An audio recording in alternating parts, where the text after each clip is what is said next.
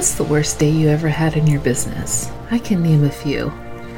I was a 5-time award-winning entrepreneur who burned out because I couldn't give up control of anything in my business, whether it was because I thought I could do it faster or because I thought I couldn't afford it.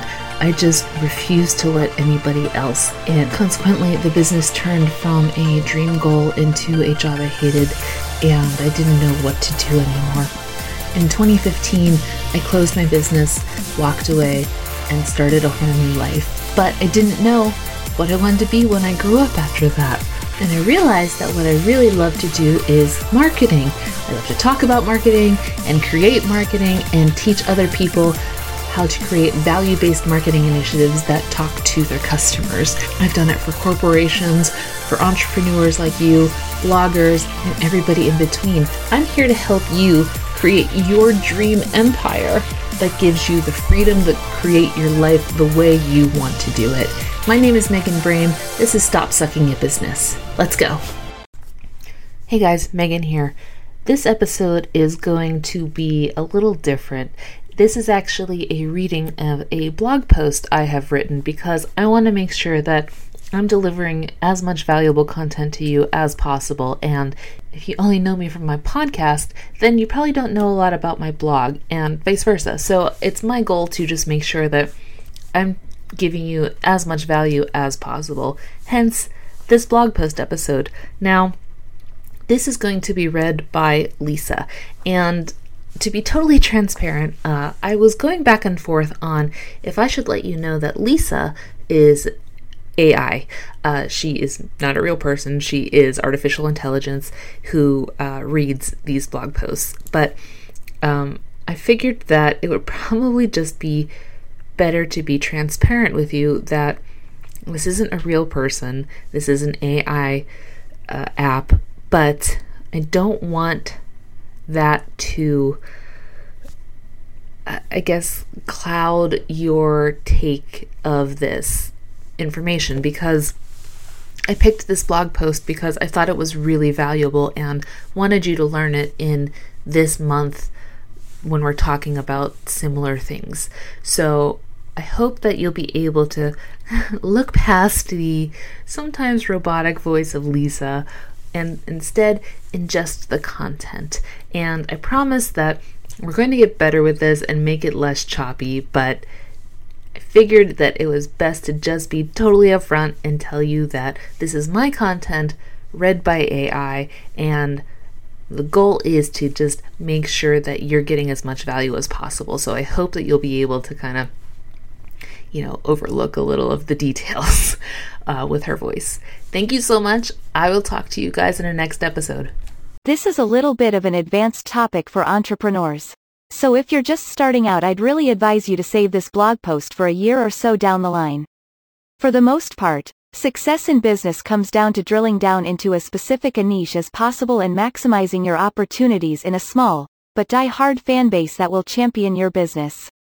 But what about when you're feeling like you've exhausted your primary niche and are starting to think the grass is greener somewhere else? Can you branch out from your niche? The quick, but vague answer is, yes, absolutely. The real answer, though, is, yes. But you need to have a serious plan and consider the risks that come along with it. Let's cover the bad news first. Expanding your business into a similar or altogether different niche may upset your current customer base, as many of them will see it as abandoning, selling out, etc. the people who made you successful. You'll also have to consider that your current fan base probably won't be the ones who buy your new line. So you'll have to consider who your second customer base is and how parallel they would be to your current way of conducting business. A perfect example of this is Toyota.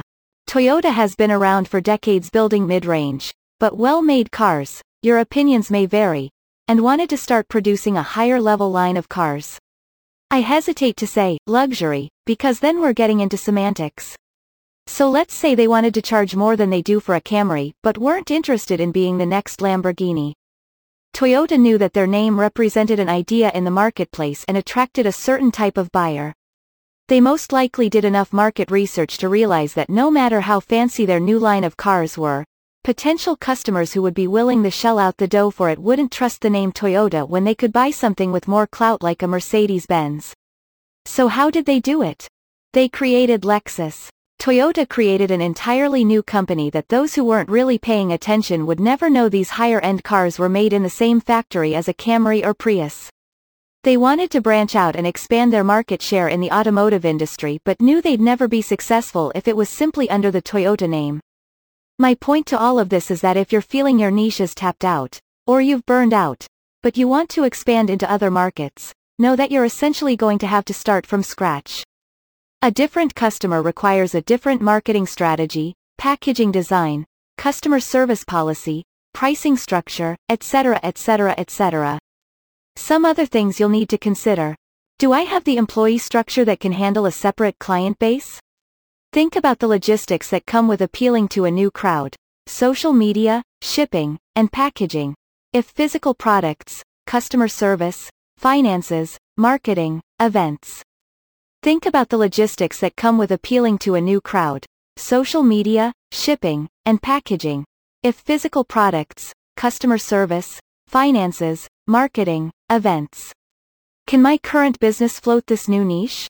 Consider the startup costs that come along with branching into any new area. Where is that cash flow going to come from? Do you have the capital from your current business to float this new one for a year or more while it gains traction? Consider the startup costs that come along with branching into any new area. Where is that cash flow going to come from? Do you have the capital from your current business to float this new one for a year or more while it gains traction? How transparent are you going to be with your new and old customer base? I don't believe you should actively deceive your customers. But do you plan on publicizing one end of your business to the other?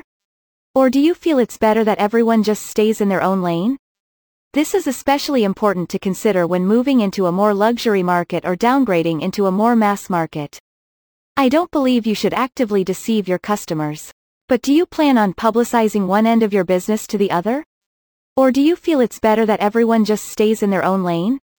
This is especially important to consider when moving into a more luxury market or downgrading into a more mass market. Why do I want this branch out to happen? This requires a little bit of soul searching to come up with the real answers as to why you want to change. Do you have new ideas that your current customers can't support, i.e. a higher-end product or service? Are you burned out from your current marketplace, or is it something else? I'd recommend talking it out first with a business coach or therapist to get some outside perspective before you start a gigantic undertaking like this. Whatever the reason, you should branch out of your niche into other marketplaces when you can answer the above questions honestly and have a realistic timeline in place. Smart goals are clutch in situations like this, so don't jump into it quickly without a plan.